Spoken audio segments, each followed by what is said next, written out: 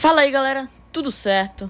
Já sabe, né? Se tá ouvindo o meu podcast, tem que estar sentado numa poltrona ou no banco do carro se você estiver dirigindo, né? E você bota pra ouvir, ou deitado na cama, né? Ou num local que você estiver extremamente confortável, né? Pra acompanhar essas notícias, esses momentos que, né, essa cultura pop tá trazendo pra gente nesse meio de informações, beleza? Eu espero que vocês gostem desse episódio e vamos nessa!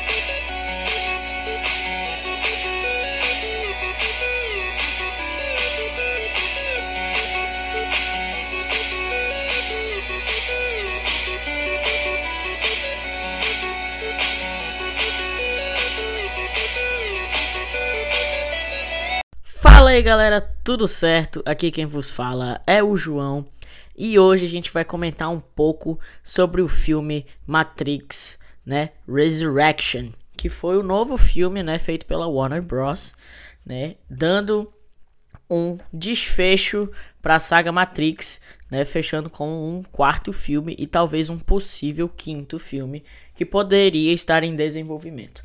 Mas vamos falar de coisas, né, mais devagar, a gente vai falando um de cada vez, mas vamos falar do filme. O que eu achei do filme? Galera, o filme ele meio que teve algumas modificações ao longo do seu gênero, né? Mas o conceito continuou o mesmo, então aquela ideia de Alice no País das Maravilhas, de envolver bastante filosofia e também o quesito Matrix, né, que The Matrix, que como eles chamam, né, que seria uma realidade que não é real, ao mesmo tempo que ele envolve predestinação e o próprio usufruto da situação em si, do livre-arbítrio, né?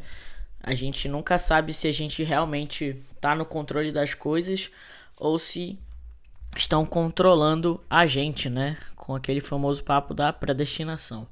Mas enfim, o que tem de tão diferente nesse Matrix que não tem nos outros?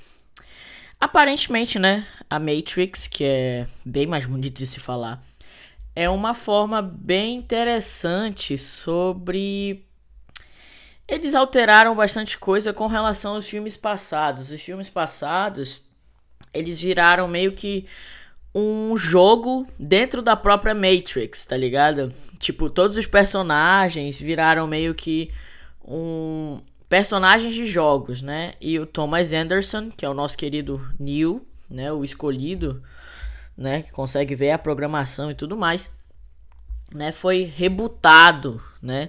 Pelo seu psicólogo. O psicólogo é o vilão do filme, mas eu vou já explicar a trama dele, né? E vou trazer também os uploads com questão ao próprio Neil Anderson que eu tô fazendo agora. Que nesse caso, né, o nosso Mr. Anderson, como diz o Smith, que também está presente nesse código novo da Matrix, ela foi remodelada. Também é meio que um reboot, né? A Matrix teve um reboot com relação a tudo que aconteceu e os acontecimentos de Matrix 1, 2 e 3 foram direto jogados para dentro da Matrix como um sentido ilusório, né? Com sentido ficcional, né? Que é, resumindo, eles quebraram a quarta parede fazendo isso, que é muito interessante. Transformaram os filmes que de fato davam um interesse ao universo em um jogo, inclusive incluindo a Warner Bros. Dentro de um dos diálogos do filme. O que eu achei sensacional. Eles quebrando a quarta parede de um jeito que eu achei, caraca, incrível, cara. E assim, foi muito divertido a minha experiência com o filme, porque, cara, assim, eu assisti todos os Matrix, né? 1, 2 e o 3.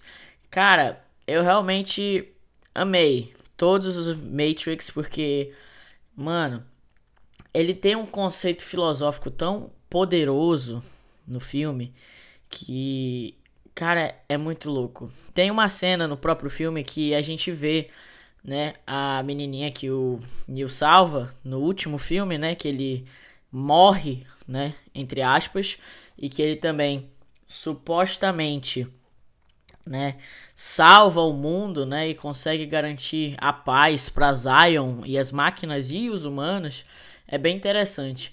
E, enfim, o que que essa menina tem a ver com o que eu tô falando aqui? Ela tava, né, lendo um livro, ela já tá mais velha, né, bem mais evoluída, mas ela estava lendo um livro que se chamava Alice no País das Maravilhas. E você me pergunta, o que que tem a ver Alice no País das Maravilhas com Matrix, ou Matrix, né, como você preferir. Eu adoro falar Matrix, mas enfim. Cara, Alice no País das Maravilhas, se você perceber, um dos míseros detalhes que a gente tem é a Alice correndo atrás de um coelho, o coelho branco. E qual é a primeira mensagem que o Neo recebe lá nos primeiros filmes sobre a existência da Matrix e que ele era o escolhido, né? Hoje à noite você vai sair para tal festa, não sei o que, e vai seguir o coelho branco. Follow the white bunny, né? Cara, isso é uma... Literalmente, é tudo que Alice no País das Maravilhas começa. E aí, depois que ela entra naquele mundo mágico, a Alice, tudo é invertido. O céu é embaixo, o chão é em cima, você aumenta, você diminui, você pode ficar do tamanho de uma formiga, do tamanho de não sei o que, você pode entrar em uma porta que tá na sua lateral, mas ela tá de lado e você tá em pé. Então, tipo, o conceito de espaço, de tempo, essas coisas fica meio que relativo, né? E a Matrix, depois que você reconhece o código, você pode burlar ele. Nesse caso, burlando o código, você acaba vendo a realidade do jeito que ela é.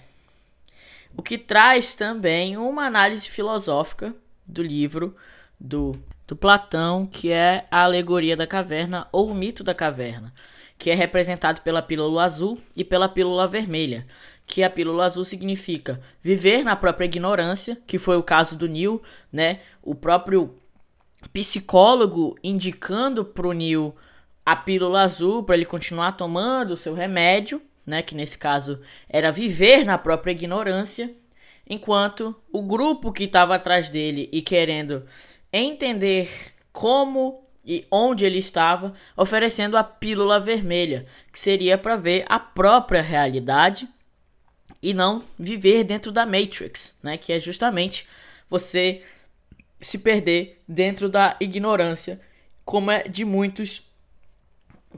muitos preferiram até no próprio livro do Platão, da Alegoria da Caverna. A gente viu, né, alguns dos amigos do filósofo, que foi o que explorou o desconhecido, querendo ficar dentro da caverna e viver na própria ignorância. Então, cara, assim, é muito legal o filme. Claro que também tem outras situações bem diferentes, né? A gente não tem mais os telefones presentes, né? Para poder você sair da Matrix, você simplesmente pode se desplugar, porque tem a questão da internet e tal, não sei o que, então tranquilo, de boa. Sem falar também, né, que a gente tem o retorno de alguns personagens, né, que a gente reconhece, né, só de olhar para eles, que é o caso da atriz, né, Jada Pinkett Smith, que foi quem interpretou, né, a suposta nerd da cadeira, que desplugava e plugava todo o pessoal da equipe, né, junto com o Morpheus, né? O Morpheus, ele fez uma breve aparição, mas foi por meio de uma estátua, né, assim indicando que ele havia morrido, né? E ela é a nova general, né, do grupo lá dos sobreviventes de Zion, porque houve novamente um descontrole entre as máquinas e os humanos, né? Algumas máquinas se opondo contra as próprias máquinas e algumas máquinas, nessas próprias máquinas se opondo contra as máquinas, algumas delas penduraram pro lado humano, né? Tentando ajudar todos eles, né? Tirando algumas sentinelas, né? Que é aqueles bichos feios. Dá até medo. Mas enfim. A gente tem também, né, o retorno, obviamente, do Keanu Reeves e da Carrie-Anne Moss como Trinity. A gente só não tem o retorno do Hugo Weaving, que era o agente Smith. Ele foi substituído pelo ator que, cara, eu não entendi porquê, mas tudo bem, paciência. Ele foi substituído pelo Daniel Burnett Habit, que é um ator aí que eu não sei de onde é que ele surgiu, mas tudo bem. A gente tem o Neil Patrick Harris, o analista ou psicólogo do próprio Neil, né? Que é o nosso antagonista e que também fez How I Met Your Mother, né?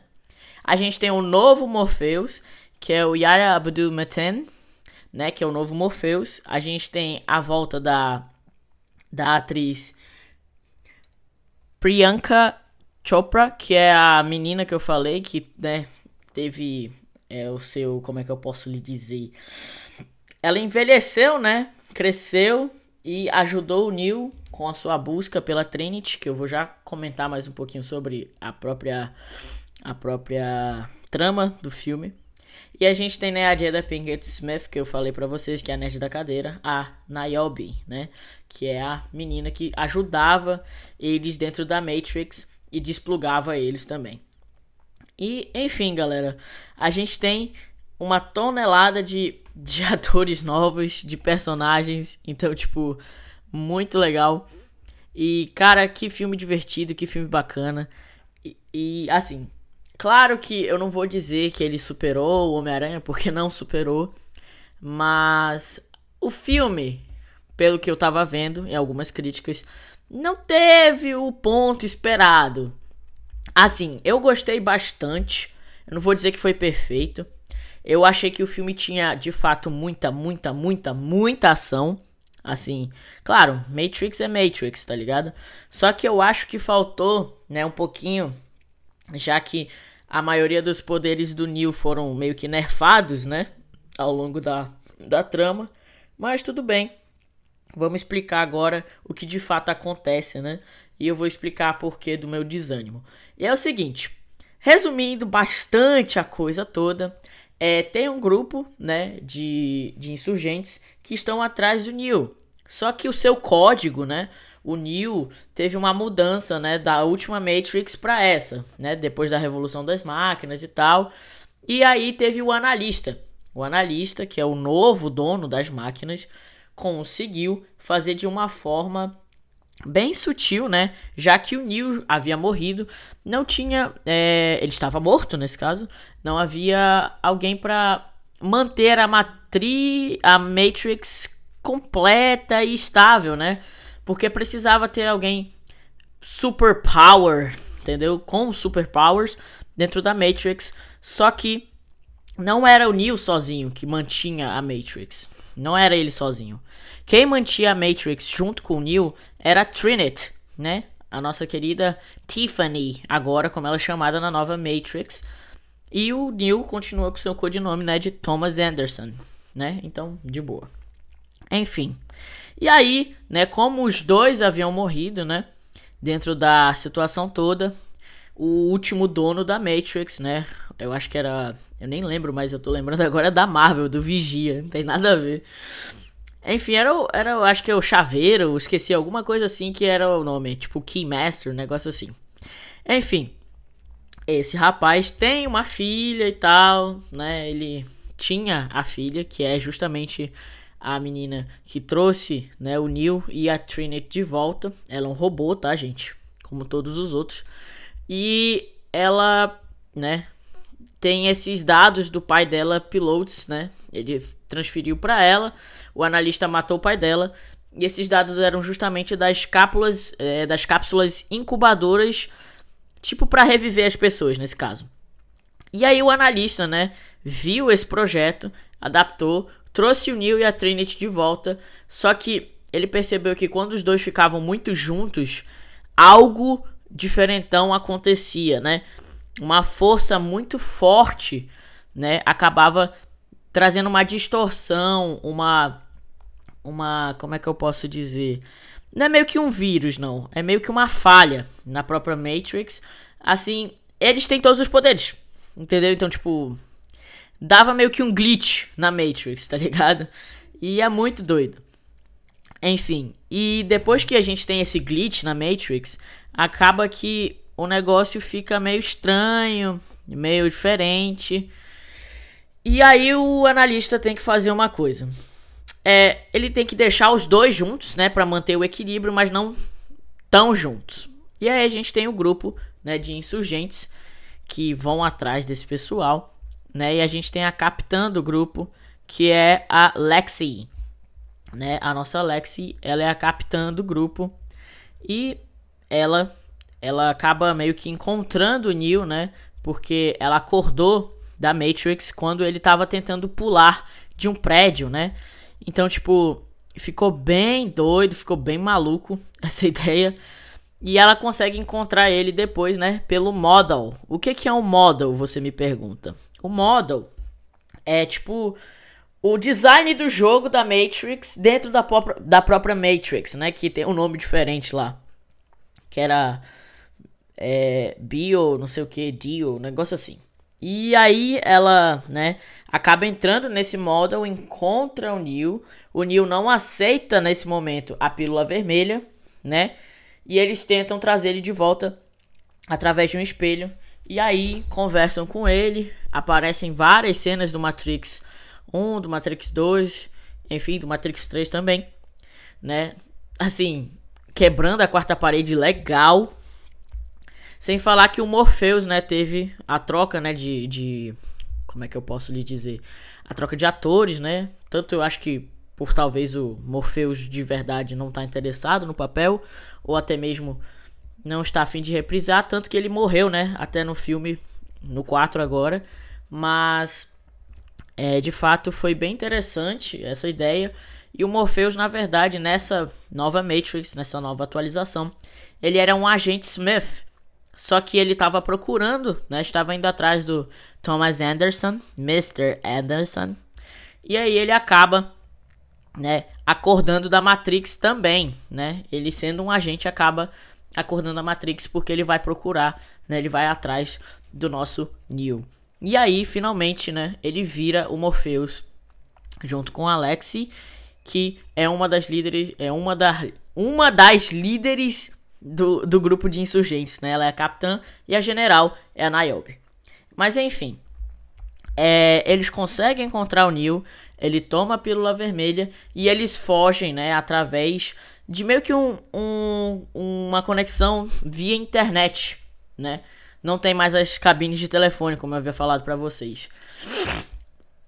E essa Matrix também tem um novo modo que se chama o modo enxame, que é, na verdade, resumindo bastante a ideia, são bots dentro da Matrix, justamente para dificultar, né, as invasões. E os bots podem ser adicionados a qualquer momento ou acionados a qualquer momento por ocasiões aleatórias, né, de acordo com o gosto do analista.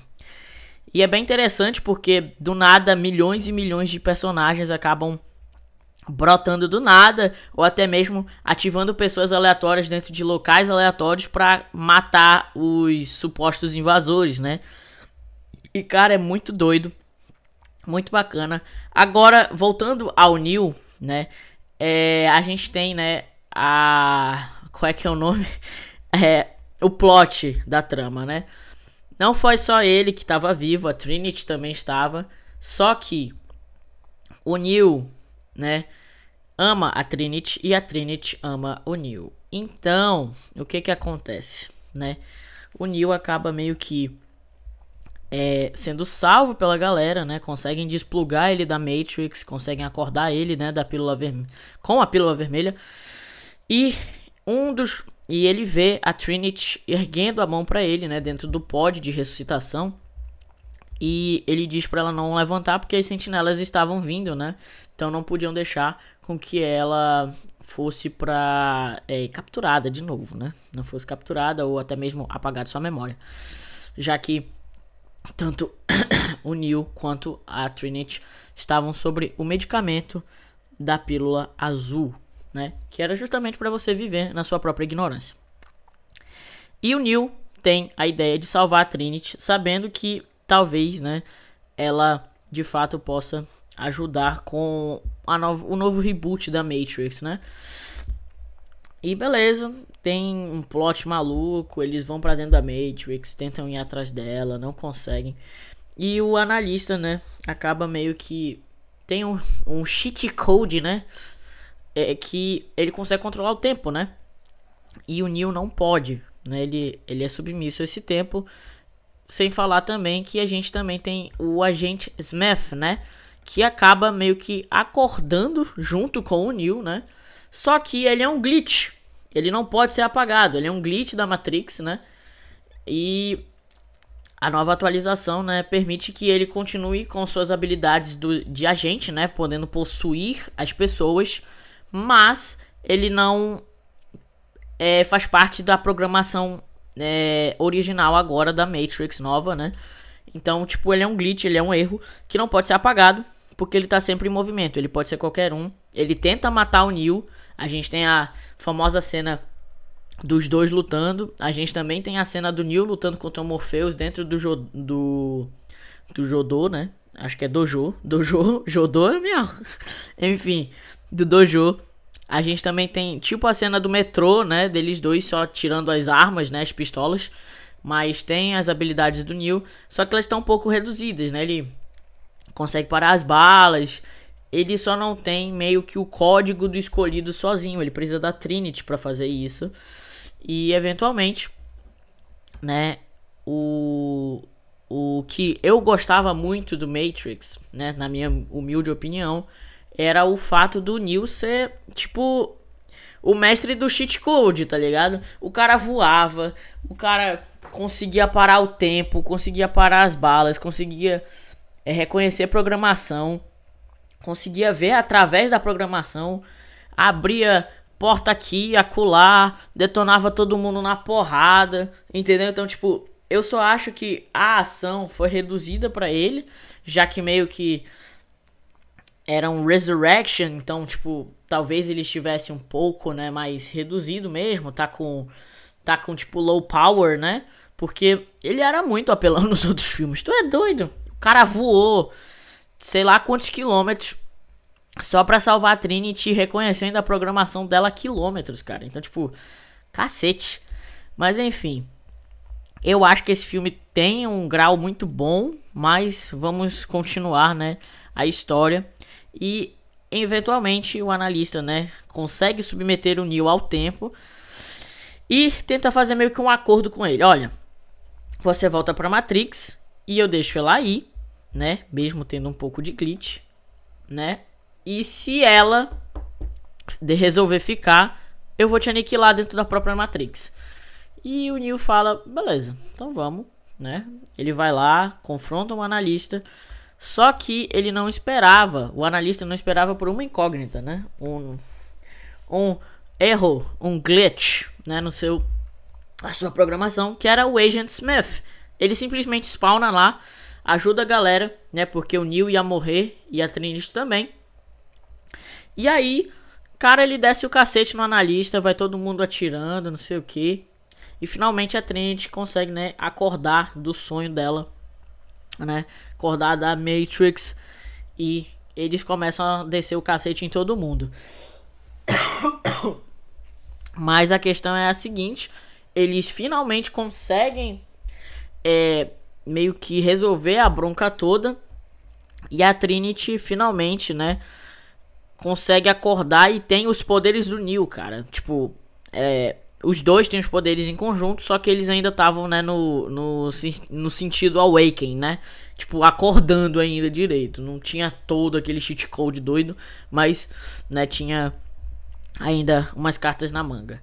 Mas, enfim, eles conseguem, a Trinity consegue voar e é muito louco, né? Finalmente, a gente tem até um vislumbre do Neo tentando voar, só que o analista, né, cortou esse cheat code dele e ele...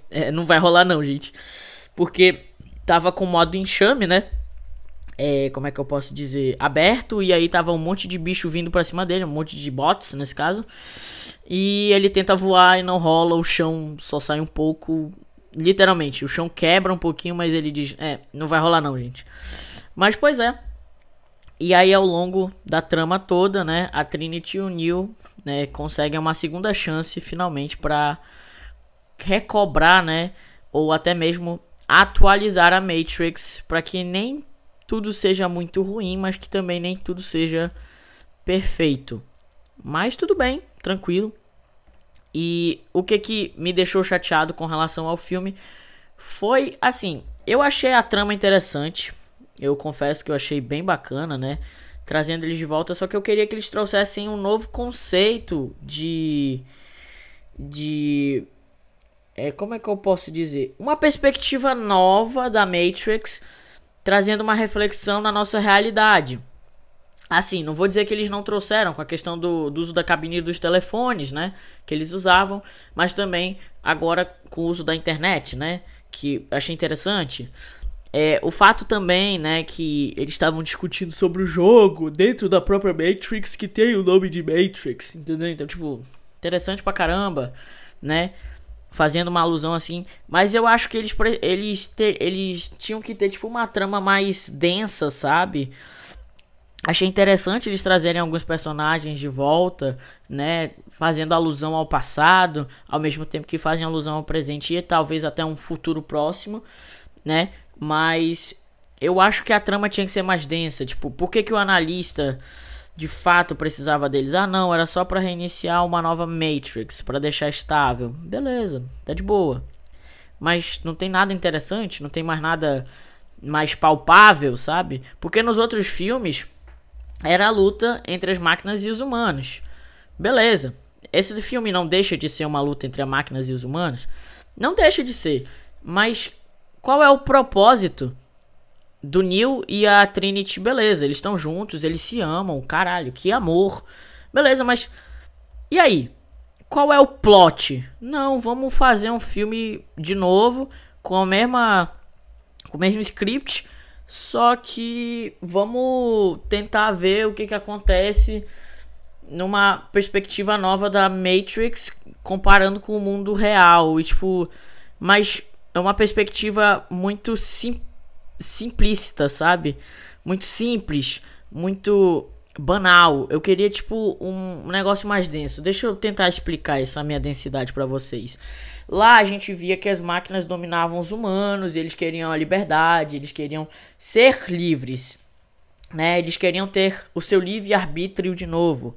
Eles queriam ter o seu, como é que eu posso dizer, né? O seu livre-arbítrio, né? Era isso. Eles não queriam estar dentro de uma programação e serem programados por ela, né? E serem estimulados por ela, né? Assim, a desculpa do analista é que os sentimentos são mais fáceis de anular do que os próprios fatos e tal. Mas eu acho que é muito banal isso, sabe? Beleza, sentimentos podem ser sim manipulados, mas não tem um contexto denso, sabe? Tipo, de fato, continua o plot, nós queremos ser livres. Beleza, mas e aí? São livres e conseguiram ser livres nos últimos filmes e voltou a estaca zero? Tipo, até entendo, Resurrection, né? Volta a estaca zero, humanos versus máquinas, tem algumas diferenças, mas e aí? Beleza, máquinas veem humanos como iguais e humanos veem máquinas como iguais. Então, tipo, é só isso. Qual é a mensagem que você traz de importância, né? Se de fato estamos vivendo numa Matrix, o que é, tipo, beleza, mas cadê o plot bacana, foda, entendeu? Tipo, Homem-Aranha tem um plot foda que traz os 3 Homens-Aranhas. Ultimato, porque volta no tempo e traz os amigos de volta. Tem um peso, sabe? Um peso emocional, um peso de ação, um peso... como é que eu posso dizer? É um vínculo, sabe? Você tem um vínculo com os personagens e tal. Não vou dizer que eu não tenho vínculo com o Neo ou com a Trinity e tal, mas cadê o plot bacana? Resumindo, o filme eles têm que ficar juntos dentro da Matrix para poder garantir a estabilidade da Matrix, e eles se amam. E o analista queria isso para garantir a estabilidade da Matrix. Só. E tipo, pô, tá bom, né? Mas cadê o plot? Tipo, o Smith, né? O Smith era um código que aí virou um erro e depois virou um vírus. Tava infectando a Matrix, tava afetando. E aí as máquinas precisavam se aliar com os humanos para finalmente garantir uma paz, né? Garantir uma, como é que eu posso dizer? Uma equivalência entre os dois, né? E aqui a gente já tem meio que tudo mastigado, eles são equivalentes, só que continua o mesmo plot, precisamos ser livres. Então, tipo, não tem nada de novo, né? Mas eu achei o filme interessante. Não foi melhor que o Homem-Aranha, como eu falei pra vocês, que é épico, foi sensacional, mas esse filme precisava trazer uma mensagem mais nítida do que de fato é a Matrix e o que poderia meio que trazer com relação ao mundo real, sem que fosse uma análise simplícita, né? Simples, banal, né? Tipo, videogames, como é que é? Telefones e tal. Tipo, beleza, mas e aí? Cadê o plot? Cadê a ação, né? Qual é a the big fight, sabe? Não tem. Mas é uma opinião minha. Eu acho que o filme, sim, tem muitos plots de ação, tem muitos pontos bons, mas o plot da trama não é tão bom assim. Mas é a minha opinião, por isso se chama Opina Heroes, e eu quero saber se você concorda ou não. Se você já assistiu, se você não assistiu, mas aqui está, né, a análise, né, com spoilers do filme. Eu espero que vocês gostem. E se você quiser, segue nossa página no Instagram, @opina.heroes. E é tudo isso, tá de boa, estamos bacana. Valeu, galera, e até a próxima.